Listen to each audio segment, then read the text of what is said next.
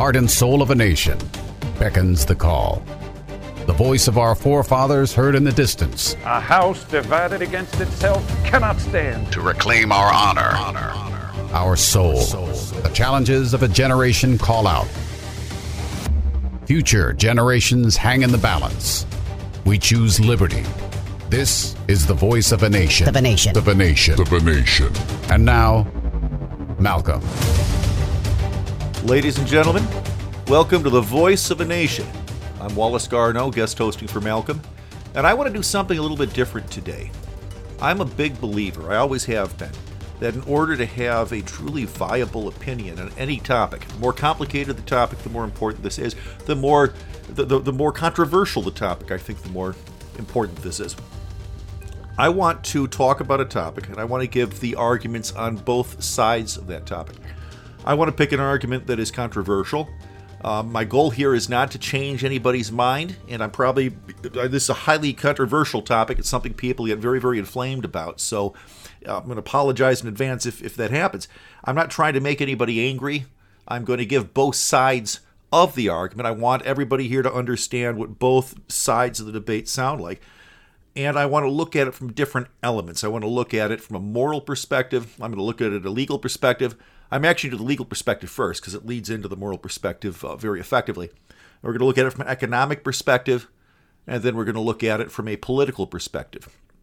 I'm not going to choose an easy one. I thought maybe I'd do something like welfare or the minimum wage or what the tax rate should be. But no, I'm not going to go to any of those relatively softball topics. I'm going to hit the one everybody's thinking about right now. I'm going to talk about abortion. So let's talk about abortion.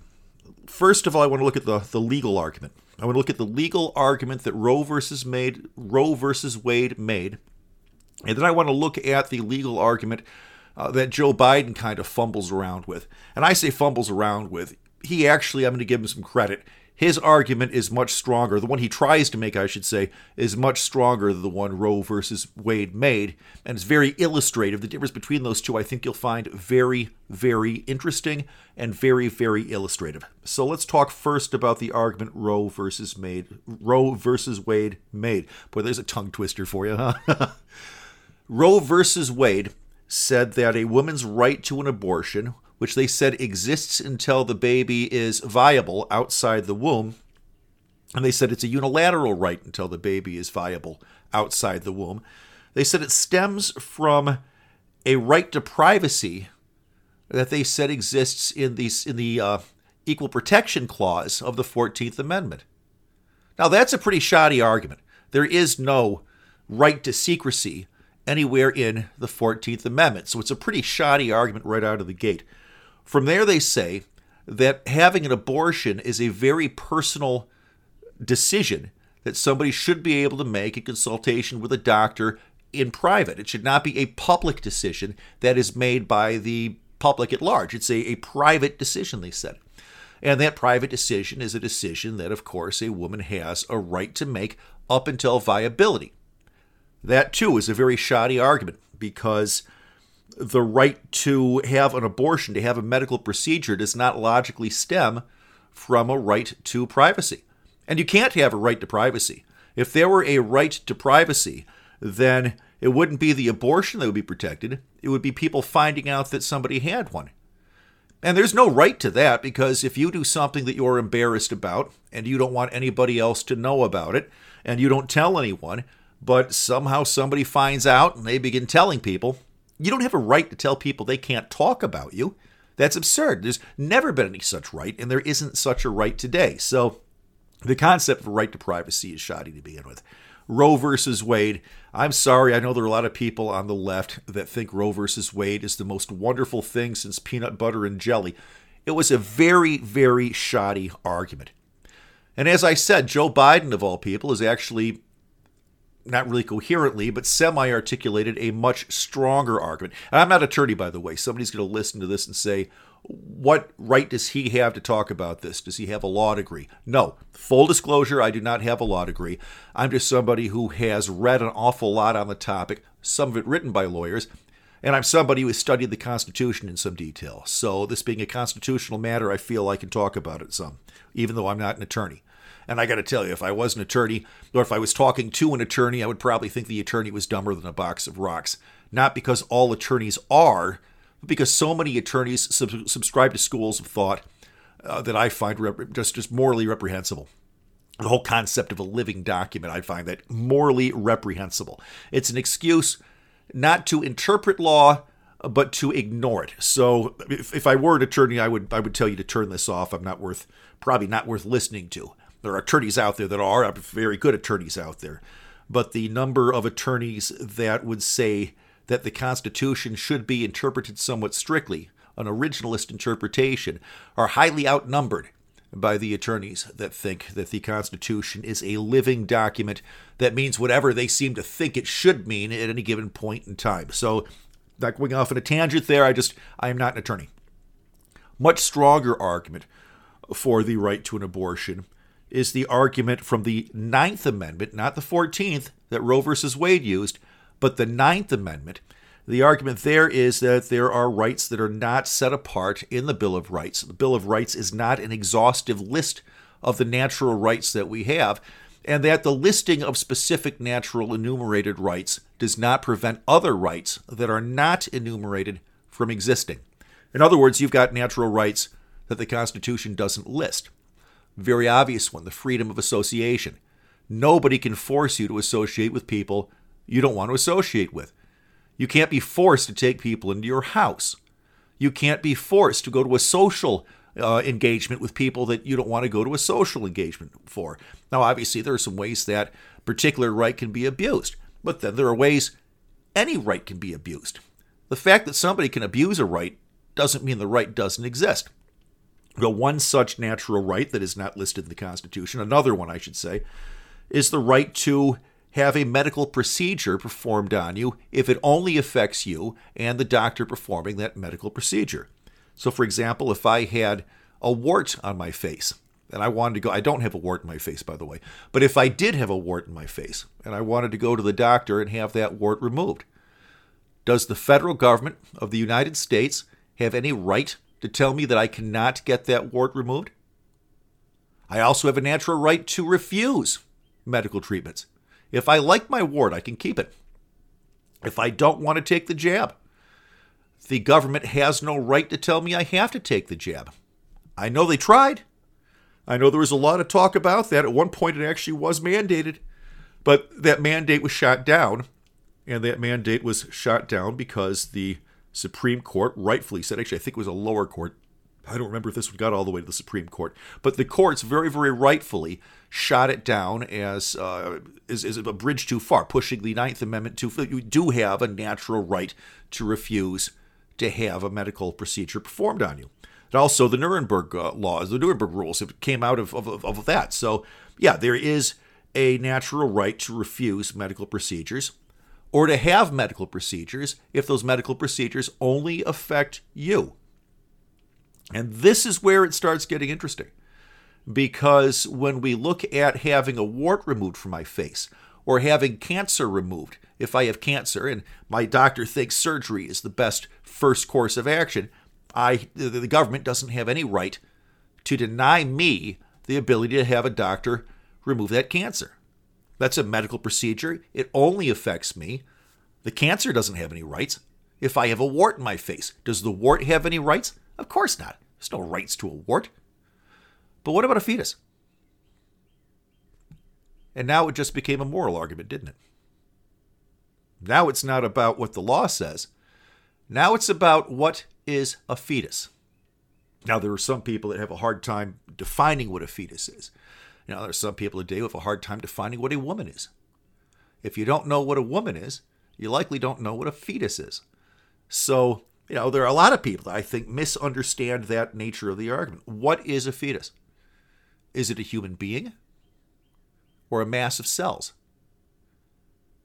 Is it a baby or is it not a baby until it's born? More importantly and more fundamentally, since we're talking about legal arguments at this point and not moral arguments, the two become very interrelated when we get to this point. We've just gotten to the crux of the issue. At what point does a fetus have natural rights? And this is an interesting question because natural rights, we believe as Christians, and the Constitution takes it as a matter of course that natural rights don't come from the government, they come from God. God gave you your natural rights, and what God has giveth, the government cannot taketh away. The government can take taxes, they can't take your natural rights. So, to the degree that a baby or a fetus has natural rights, those natural rights have to be respected, and the mother cannot possibly have. One of the things about natural rights, you have no natural right to the labor, the property. You have no natural right really to harm anyone in any way, which includes forcing them to commit labor, which includes taking their property. You could pass a law saying that you have to give some of your income and we're going to use that for welfare. And then you can say, well, now people have welfare. You might even say people have a right to welfare. Fine. You can say that. The government can make that the law. It is the law. There is no natural right to welfare. There's a difference here between having a right and having a natural right. So you can have, if the fetus is a living, breathing human being, I probably shouldn't say breathing because it is a fetus. If it is a living, breathing, if it is a living human being, then it has natural rights. And if it has natural rights, then whether or not a woman should have or does have the right to an abortion, it can't possibly be a natural right as it affects the right of that other human being, the natural rights of that other human being. And what more fundamental natural right is there than the right to live? At the same time, is it a human being 5 seconds after conception? Many people think so. And I'm not here to tell you that it's not. I'm presenting the argument on both sides. I'm not trying to my opinion on the matter doesn't really matter in this particular. I do have one, but that's not what this particular episode is about. We're exploring all sides of this very, very complicated issue. So it really becomes a very, very complicated question about not when life begins. A wart it's not a life unto itself in terms of having any sentience, but it is a living mass of tissue, at least until it's cut off and dies. Cancer, it's a living tissue. It's not a healthy living tissue. It's not something we want to have. But if you were to find just a clump of growing cells on Mars, you'd say, oh my God, look, we found life on Mars. So yeah, cancer is, in that sense, it's a life. And that's not its own life. It's a part of you, but it is living tissue.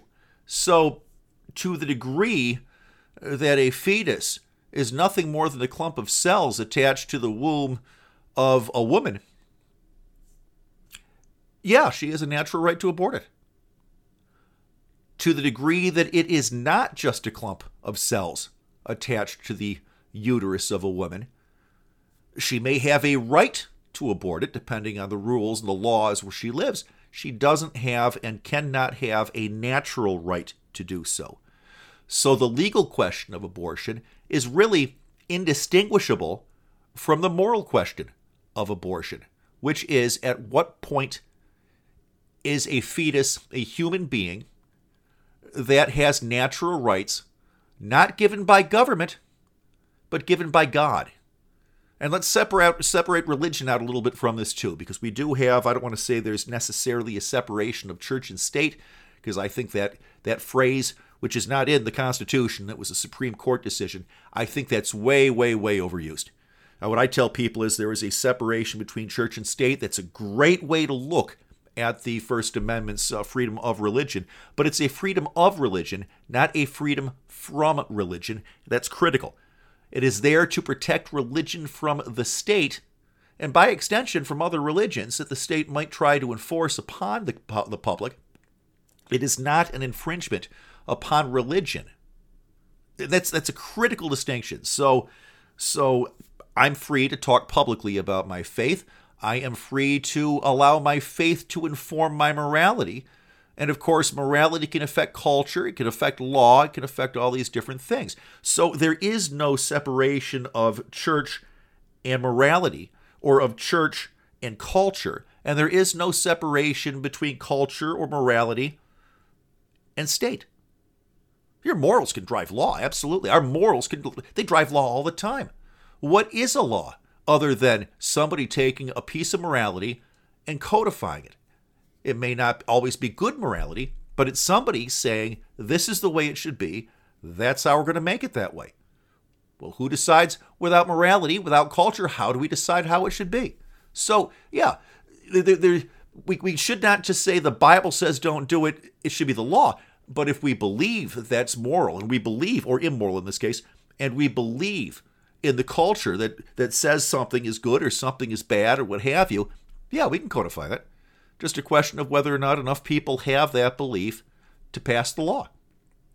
So, with abortion, again, the real question, when is it a human life? And as a libertarian, very, very easy, and a small L libertarian, I'm not in the Libertarian Party, I am a Republican. But as a small L libertarian, my view on it is that it's not the father doesn't have any rights. All this talk about the father doesn't have any right to tell a woman what to do with her body. Well, no, you don't. A father doesn't have any more right to tell a prospective mother, a man, I should say, doesn't have any more right to tell a woman what to do with her body than a woman has to tell a man what to do with his body. A woman can't tell you whether or not you can shave. A woman can't tell you whether or not you should get a vasectomy. A woman can't tell you a great many things. You have a right to your body just as she has a right to hers. What you do medically is between you and your doctor. It's not between you and a third party, whether that's your wife or the President of the United States, or whether that's the science, Anthony Fauci. And yes, I'm saying that facetiously. Note, I didn't call him a doctor, because I don't believe he's acting in that capacity. I think the capacity he's acting in is as a politician, and a very shrewd, or very bad one at that. So, but, a woman has a right to determine by herself what she's going to do with her body. If she's under 18, I'd say, her parents have some say there too. At least legally, they used to have that standing, and they should still have that standing. You're a child. Your parents, of course, are involved in those kinds of decisions. But a man doesn't have any right to tell a woman what to do with her body. But then does a father have the right to have a say in the raising of his child? Well, of course he does. He's got just as much right in the raising of his child as the mother does. The child has two parents, mother and father, two parents. So the father has every right to be involved in how their children are raised.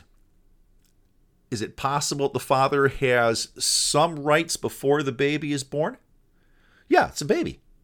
The idea that a man doesn't have any right whatsoever with regard to a baby that is growing in his wife or his girlfriend or even somebody he just knocked up, yeah, that's his baby. He's got as much of a right to the baby as the mother does. Once it's born, at least. Well, what about 5 minutes before it's born? Now, we talked about 5 minutes after conception. Is it just a clump of cells?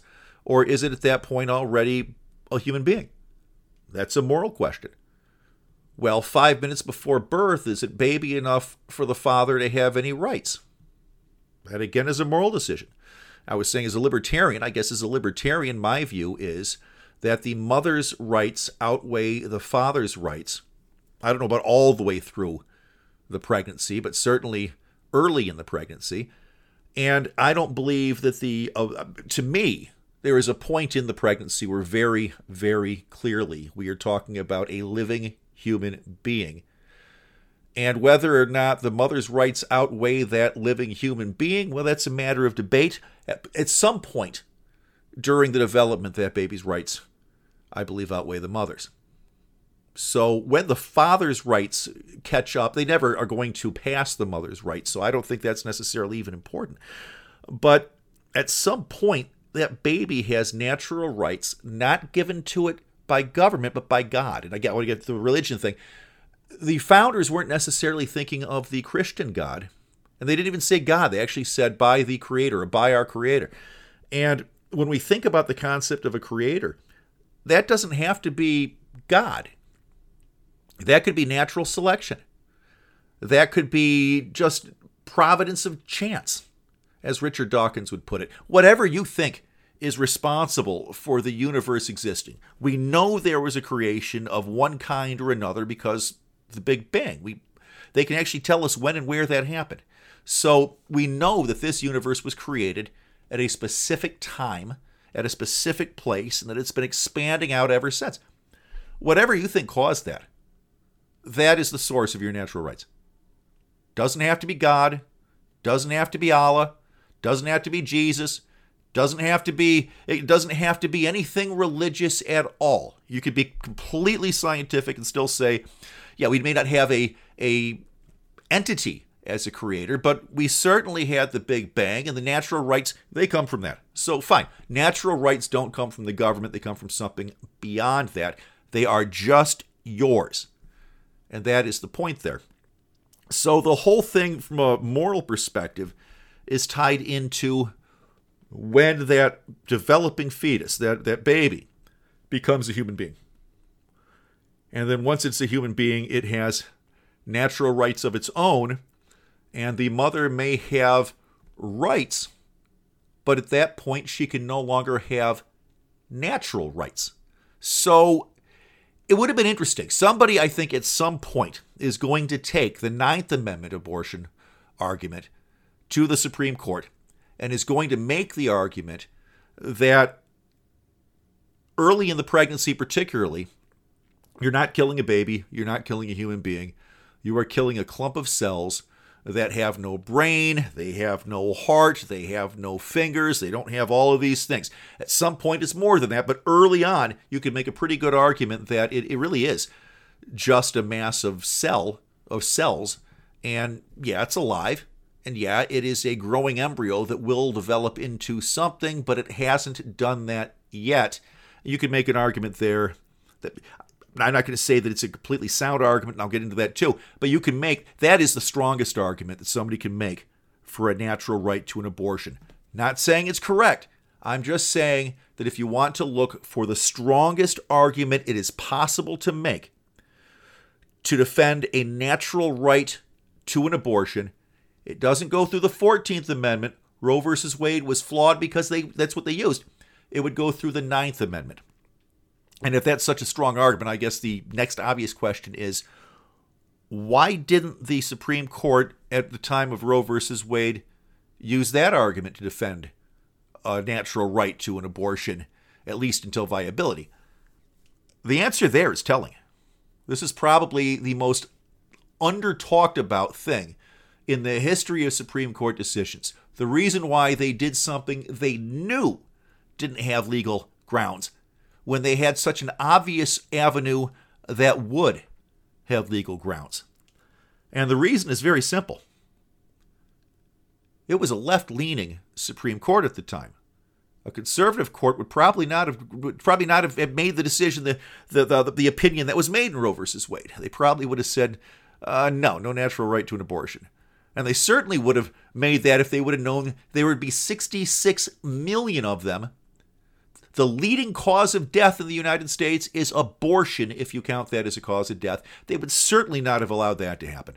So, at any rate, they didn't use the Ninth Amendment because, as left-leaning members of the Supreme Court, they didn't believe natural rights existed.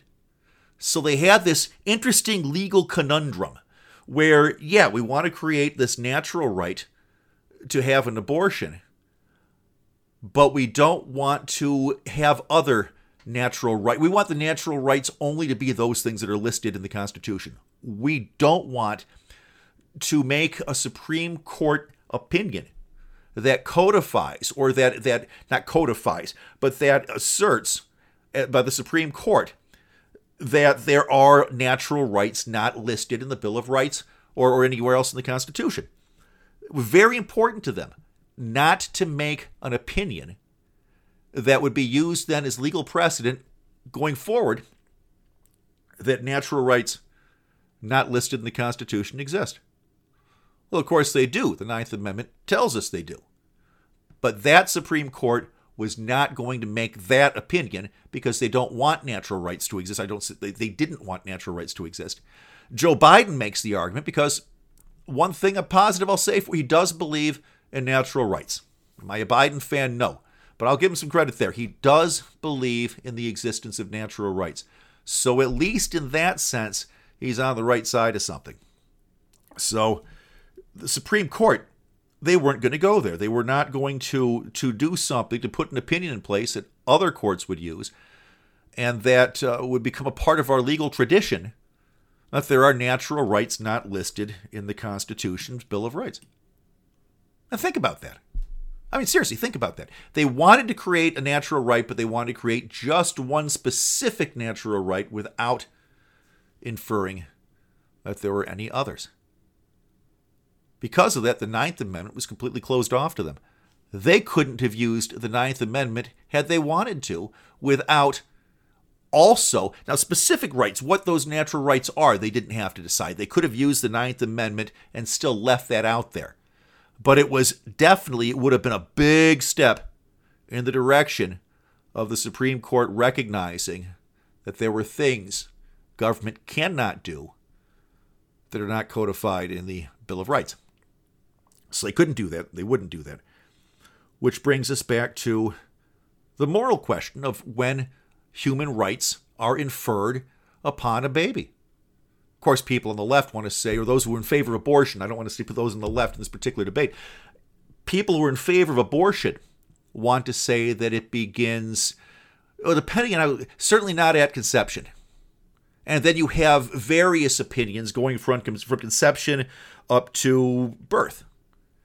You know, some people believe that there are actually people out there that believe until somebody is self-aware, until they understand concepts such as the ownership of property, this is mine, that they're not truly a person, and that you should be able to abort them.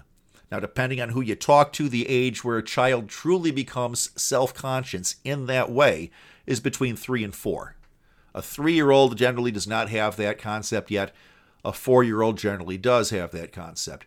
So there are people on the extreme. The extreme out there isn't partial birth abortion. That is extreme. But there are people who are more extreme than partial birth abortion. There are people out there that want to allow mothers, not fathers, mothers, to kill children as young as 3 years old. That should scare the hell out of you. It's unfortunately true. I don't know how many there are. That, again, is the extreme. And on the other side, let's not forget that the concept of life beginning at conception and a natural right to life was for a very long time used by the Catholic Church to ban, not by law in America, obviously, but the Catholic Church, for a very long time, banned the use of contraceptions. So you couldn't use a condom or take the pill. If you were going to have sex, you had to play the dice or roll the dice and see whether or not you were going to get somebody pregnant. Because they considered sex to be something you do for procreation. To them, there was no reason to have sex other than to create a baby. And as a consequence, if you were having sex and you were denying the possible conceived baby the opportunity to be conceived, they would say that that was a moral sin and you should not be allowed to do that. Catholic Church, I don't think, still has that position. A lot of Catholics do not use birth control, but I don't think it's still the position of the Catholic Church that you should not be able to. But for a long time, that was a prohibition. So if you want to look at the other extreme of the abortion debate, it's not that you cannot have an abortion ever at all. That's some would say that's extreme. Some would say that's how it should be. I'm not here to tell you which it is. But understand the argument actually extends before conception. There are people out there that don't believe that the right to contraceptives should exist. That if you're going to have sex, you should be rolling the dice. And that's, it's hard to imagine that extreme. It's also hard to imagine the idea of somebody thinking that you can kill a 3-year-old. So both of the extremes are way out there in Looneyville. And I'm obviously not advocating either one of those extremes. I'm just telling you where the extremes in the debate are. So with that, we talked a lot about medicine, a lot about doctors, a lot about health decisions. Well, we've got health decisions we can make every day in our lives, and I know we have sponsors that want to talk to you about that. So we're going to take a brief break. Back on the other side, we're going to pick up more on abortion. We're going to look at it from the economic perspective. We're going to look at it from the political perspective. So don't go anywhere. We got a lot more show. We got a lot more to talk about. And we'll see you after the break. Our global experts are brilliant writers and engaging hosts on a mission of a lifetime. You'll find the latest news and inspiration on the front page of AmericaOutloud.com. Oral hygiene hasn't changed in 50 years, but our diet and the way we eat has, creating an environment in your mouth for bacteria to wreak havoc on your teeth and gums. For better oral health, get Spry Dental Defense, an oral care line designed to combat acid-creating bacteria. The toothpaste, mouthwash, mints, and gum all contain xylitol, a natural ingredient shown to dramatically improve oral health. Spry can be found online and at all fine natural retailers. Here on America Out Loud, we emphasize optimal health, and air is the most essential element for life. The average person inhales over 35 pounds of air every day, yet we seldom think about how to rid the air of pathogens swiftly and safely when we need to. The Genesis Fogger Plus HOCl is the only way to quickly and naturally restore air to its optimal condition. Visit genesisfogger.com/outloud for a free ebook on everything you need to know about HOCl and receive a 15% discount on the Genesis Fogger with promo code OUTLOUD. With Genesis, you'll be ready for what's next.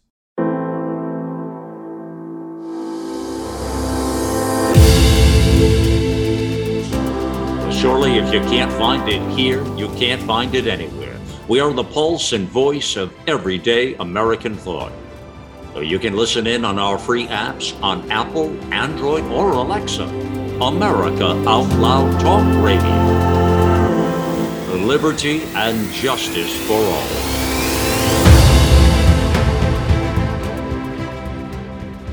While many things we hear are lies, we know one thing is true. Viruses exist and people get sick. Look, there's no guaranteed way to keep from getting sick, but there is a way to reduce your chances. Cofix RX, the original povidone iodine-based antiviral nasal spray that you hear Dr. McCullough talking about, provides an additional, invisible layer of protection from colds, flu, coronaviruses, and more. Click the banner ad on AmericaOutloud.com and use promo code OUTLOUD for 20% off. Stay protected with Cofix RX. Welcome back, everyone. It's always nice hearing from our sponsors, all of the amazing products they have that can help us stay healthy. But I hope you're not just using things you can buy. Malcolm, of course, always talks about going for a walk, seeing the trees and the sky, breathing the fresh air. I personally like to lift weights. I also do some cardio. We all do, of course, whatever works for us. But it's important to stay healthy, and staying healthy means staying active. So, got to keep an active lifestyle. Whatever it is that works for you, whether you want to ride an echo bike like I do after lifting weights, whether you want to go for a long walk through the trees, whatever you want to do something. Don't just sit at your desk all day after work, eat bonbons, watch TV. Do something. Try to stay active, please. Try to stay healthy. When these pathogens, these diseases come in, COVID-19, whatever it may be, the healthier of a human being you are, the better of a chance you have getting through it. So please, people, please stay healthy, stay active, maintain a healthy lifestyle. My wife yells at me all the time about my lifestyle because she says I like to eat things that are unhealthy. When I met my wife 12 years ago, I was in amazing shape. I was 39 years old. I was in the best shape of my life at 39. I was healthier at 39 than I was in terms of physical strength and running and everything else. I was healthier at 39 than I was when I was in the Marine Corps at 19, if you can believe that. But it's true. I probably wasn't as fast as I was when I was 19, but I was physically in better shape. And that was in spite of the fact that there was a Wendy's on the way between my my home and the gym. It was literally pulling out of the gym. I'd go into the Wendy's parking lot. I was eating 4 or 5 Baconators a week, which is ridiculous. Baconators, delicious sandwich, but it's not very healthy. So at one point, I'd get a free trainer once a year, and a trainer asked me what my goal was, and I said I want to stay in the same shape I'm in right now, in spite of the fact that I eat 4 or 5 Baconators a week. So got to improve your diet. As I've gotten older, I've had to improve mine. My wife's always on me about it. Please, diet, exercise, and buy some of the amazing products that our sponsors put out there so that you can take care of yourself. And now back to the show. So we talked about the legal implications of abortion, or the legal arguments, I should say, for and against the right for an abortion. We talked about the moral arguments for and against the right to have an abortion. One thing I left out, the legal one, is when we start getting to questions of when does a baby become a baby? When is it more than a clump of cells? When is it, or is it as a clump of cells, a human being? When does a fetus become a human being? Is that conception? Is that birth? Is that sometime in the middle? Is it when it has a heartbeat? Is it when it can feel pain? Is it when it has fingers and toes? Is it when it responds to stimuli? At what point is it a human being with natural rights of its own? And that's an interesting question. You start getting into other questions, though, such as who should be able to decide that? Now, obviously, it would be a medical question, in my opinion at least. That is a medical question more than a religious question, and it's a medical question. This is my opinion. It's fine if you think that it's a religious question, that life begins at conception. Totally get it, totally valid position to take, and I'm not telling you not to change. I'm not telling you to change your mind. I'm not here today. Sometimes I am here to change your mind. I am not here today to change your mind. I'm just laying out the different arguments. But if you do believe that at some point it becomes a human, whether that's at conception or birth or somewhere in between, then somebody has to decide what that point is. And of course, medical doctors can give testimony as to when that point is. And there are a lot of medical doctors, they don't have all the same opinion. Priests can give, people and religious leaders can give opinion. They can give testimony for when they think it begins. You can have all this testimony. At the end of the day, of course, it has to be judges that make that determination. But what judges should make that determination? Is that something that the Supreme Court should decide? I'm going to say no. I'm going to say that based on the 10th Amendment, the question of when a fetus becomes a human, or if it even needs to become a human, if it is a human at conception, when that is, in my opinion, that should be defined by the states. Each state should be able to define whether or not, or at what point a human being has natural rights, at what point a fetus becomes a human, or if it is a human, when it has natural rights. That is something the state should decide. The argument against it, obviously, is the same argument as all the other arguments against federalism, which is that some states might get it wrong. Now, I personally don't know why a woman in New York City would care what the laws in Arkansas or in Alabama or in Florida or in any state other than New York are. I don't think that's any of the federal government's business. I don't think it's the business of people in California what the laws in Michigan are. That's just me. But the argument against that is that if the right to choose is a fundamental right, then it has to be a fundamental right everywhere. You can't have a fundamental right that is only fundamental in one place, or in California, or in New York, or only in those states that choose to defend that right. If it's a fundamental right, they want it everywhere. So that's what they're pushing for. And abortion really, from an argument perspective, from a logical perspective, is not a good argument to it's not a good subject to make that argument with.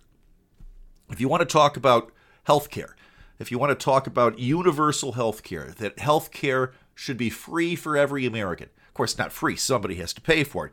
But that we should pay for it collectively. And that the amount you pay for healthcare through taxes should be wholly unrelated to the amount of healthcare you need. If you want to make that argument, healthcare is a great place to make it, because if California were to have universal healthcare and Texas, for example, did not, then all of these sick people would want to move to California to take advantage of the universal healthcare, and all of the healthy people would want to move to Texas to take advantage of the lower taxes. So it was something like that. The argument isn't there that it's a universal right that we have to provide everyone and Texas doesn't have the right to take that away. No, the argument there really is an economic argument. The argument there is that if California has universal health care and they're going to tax their people, say 20% more of their income to pay for that universal health care, and incidentally, we spend 20% of the national income on healthcare. So if you wanted to nationalize healthcare and maintain the same quality, we would have to spend 20% of the national income on healthcare. That means everybody's taxes are going to have to go up. Not everybody necessarily going up the same amount, but we're going to have to take, we already spend a lot of money on healthcare. We already spend, I don't know, what we spend as a percent of the national income on healthcare. I would guess probably 10%, just based on the fact that roughly half of healthcare is government provided or at least government funded through the VA, Medicare, Medicaid, and what have you. So there's already a lot of government money in Medicare. I would guess that it's probably about 10% because it's about half, and that's 20%, half of 20%, 10%. But Medicare doesn't pay as much, and Medicaid pays even less. They don't pay as much as private health plans do. Medicare and Medicaid, one of the dirty little secrets there is that they don't cover the full cost of providing care, which means that those who have private insurance are actually already paying more to cover the cost of those on Medicare and Medicaid. But if you want to make the argument there really is, if California were to do it and not Texas, all of the healthy people would go to Texas, all of the sick people would go to California, and the system would collapse. So that would be something that, for it to be successful, it has to be universally applied everywhere. You have to do it in such a way that people can't move out from underneath it. And that's the argument about, the argument on the right about this would be people have the right to move with their feet, or to vote with their feet, rather. If you don't like the laws in the state you're in, move to a different state. Move to a state where you like the laws. If you don't like the schools where you live, move someplace that has good schools. If you don't like where you live, move. That would be the conservative argument. The argument on the other side, of course, is we have to fix all the schools. We can't let people move out from under good policy just because it costs more, blah, blah, blah, blah, blah. So it's important to understand both sides. Probably pretty clear what side I'm on this. I'm not trying to hide the side I'm on. I'm just trying to be faithful to both sides, even if, maybe I sound a little bit biased. Well, I am a little bit biased, but it doesn't mean that I'm giving you an inaccurate assessment of the other side's arguments. It just means that I don't agree with the other side's arguments. So please, I am trying to be fair. I am being fair. When I say blah, blah, blah, I don't agree with the political left on this, and as a consequence, yeah, I can be as fair as I can be, but it's going to show. So that's that. But anyway, with abortion, it's a silly argument because somebody could go to another state. If you live in Florida and they ban abortion, if Georgia, it's legal there, you go to Georgia.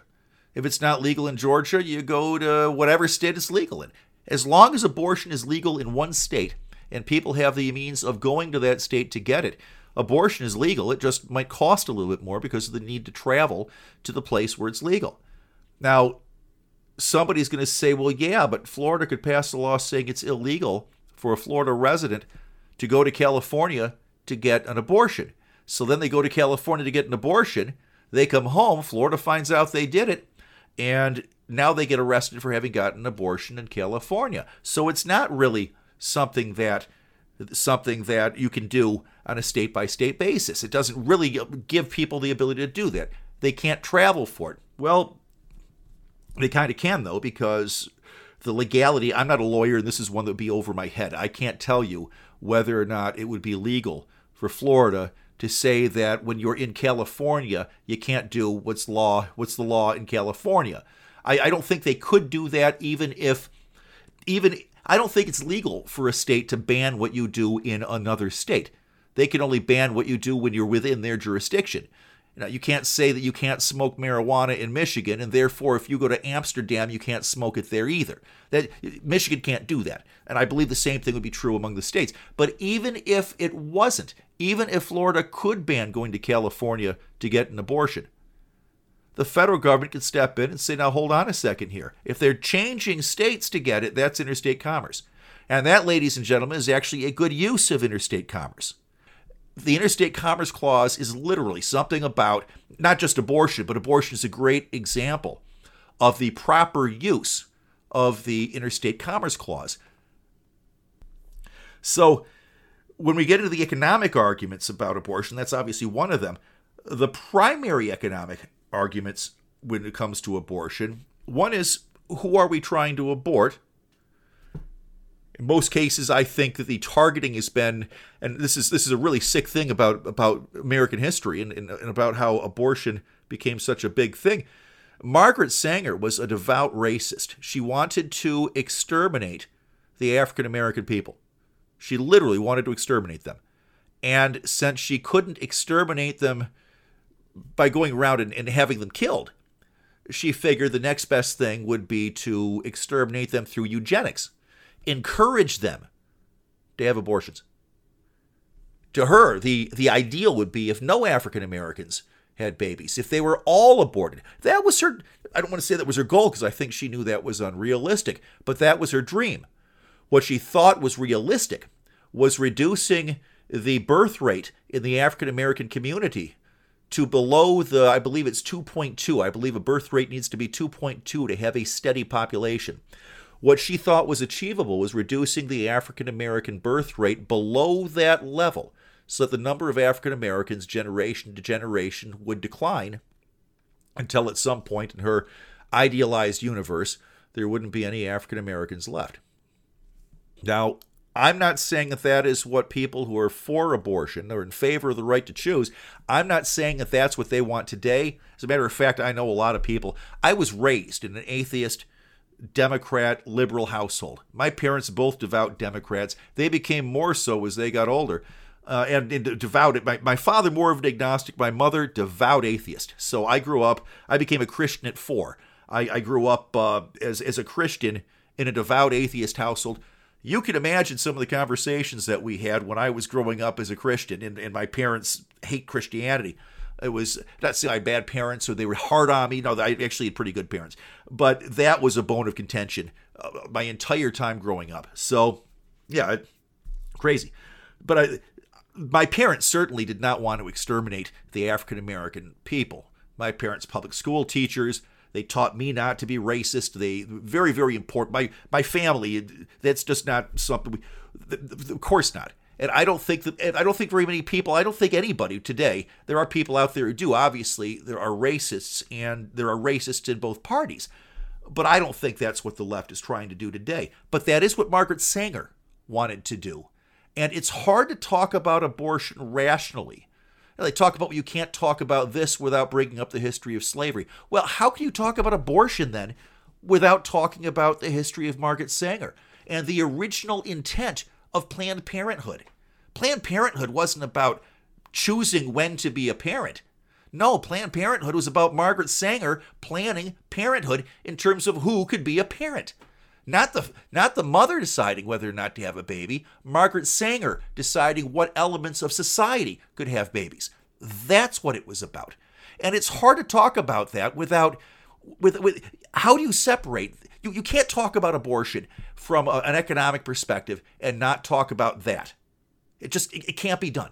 Separating the genocidal intent of Planned Parenthood when it was founded is just as inseparable from the debate on abortion as the Holocaust is when talking about World War II, or as slavery is when talking about the history of our country, and talking about particularly the Civil War. You can't talk about the Civil War and not talk about slavery. You cannot talk about World War II and not talk about the Holocaust. You cannot talk about abortion and not talk about Margaret Sanger's intent in creating Planned Parenthood, an organization that still exists to exterminate 13% of the American population. Can't do it. People, if somebody tries to tell you that that's not what it's about, well, maybe that's not what it's about today, but you cannot separate that aspect of the discussion from the economics surrounding abortion, because that is what it started as, and the organization Margaret Sanger created to exterminate the African American people is still there. So, if you want to have an abortion clinic, fine. But people, this is something that touches very near and dear to my heart. Planned Parenthood should not exist. Get rid of it. If you want to form a new organization that does not have the same roots as Planned Parenthood, as long as legal, Knock yourself out. Have some new organization grow. I don't care. But Planned Parenthood people, please. Margaret Sanger was as bad as Adolf Hitler. She was as bad as Joseph Stalin. She was as bad, maybe worse, than Hitler, Stalin, and Mao. I mean, what she wanted to do is so reprehensibly immoral. The notion that somebody would say her name in any positive light. How? So Hillary Clinton talking about how important Margaret Sanger was? Really? Okay, Hillary, do you want to exterminate the African American people? And don't answer that. Don't answer that, because your family has a pretty bad background too.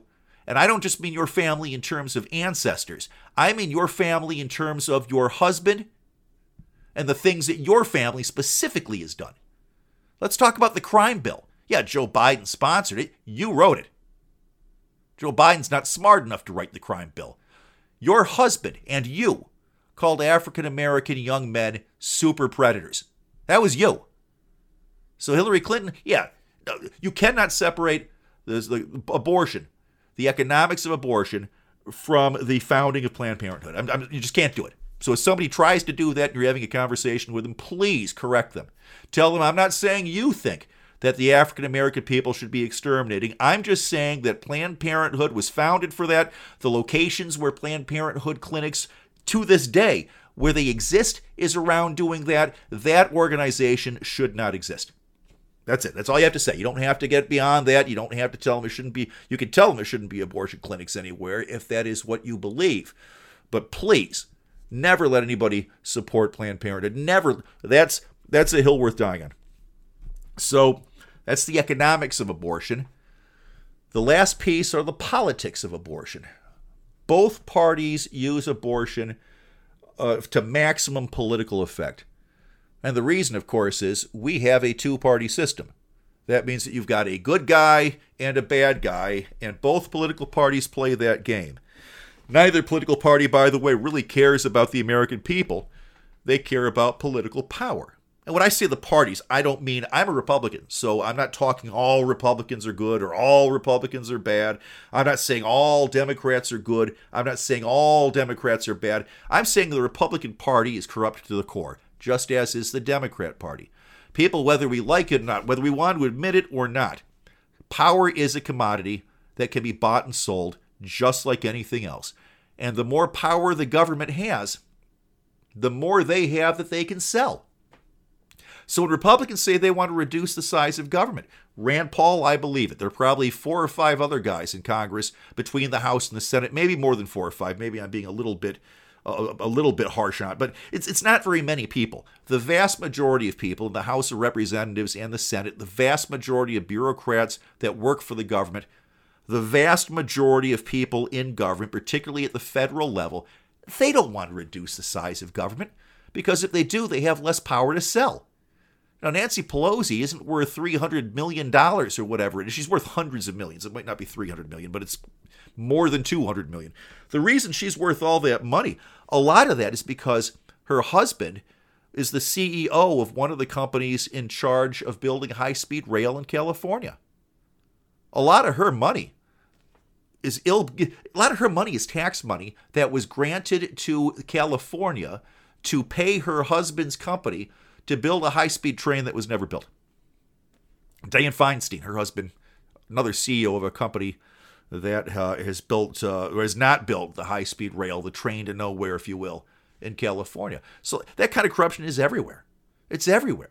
The Clinton Foundation, incredibly corrupt. These people, they took a book out of the Jeffrey Epstein, or a page out of the Jeffrey Epstein book.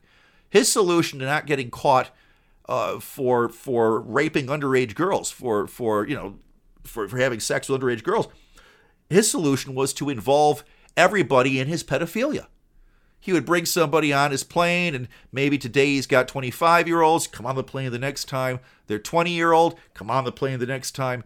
They're 18-year-old, come on the plane the next time. You think they're 18, they're actually 16 years old. Now he's got you.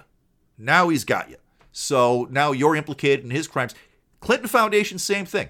The Clinton Foundation has several purposes. One of the primary purposes is to launder money. If you look at the Clintons going out and giving speeches in places and getting ridiculous amounts of money. Bill Clinton, $2 million to give a speech.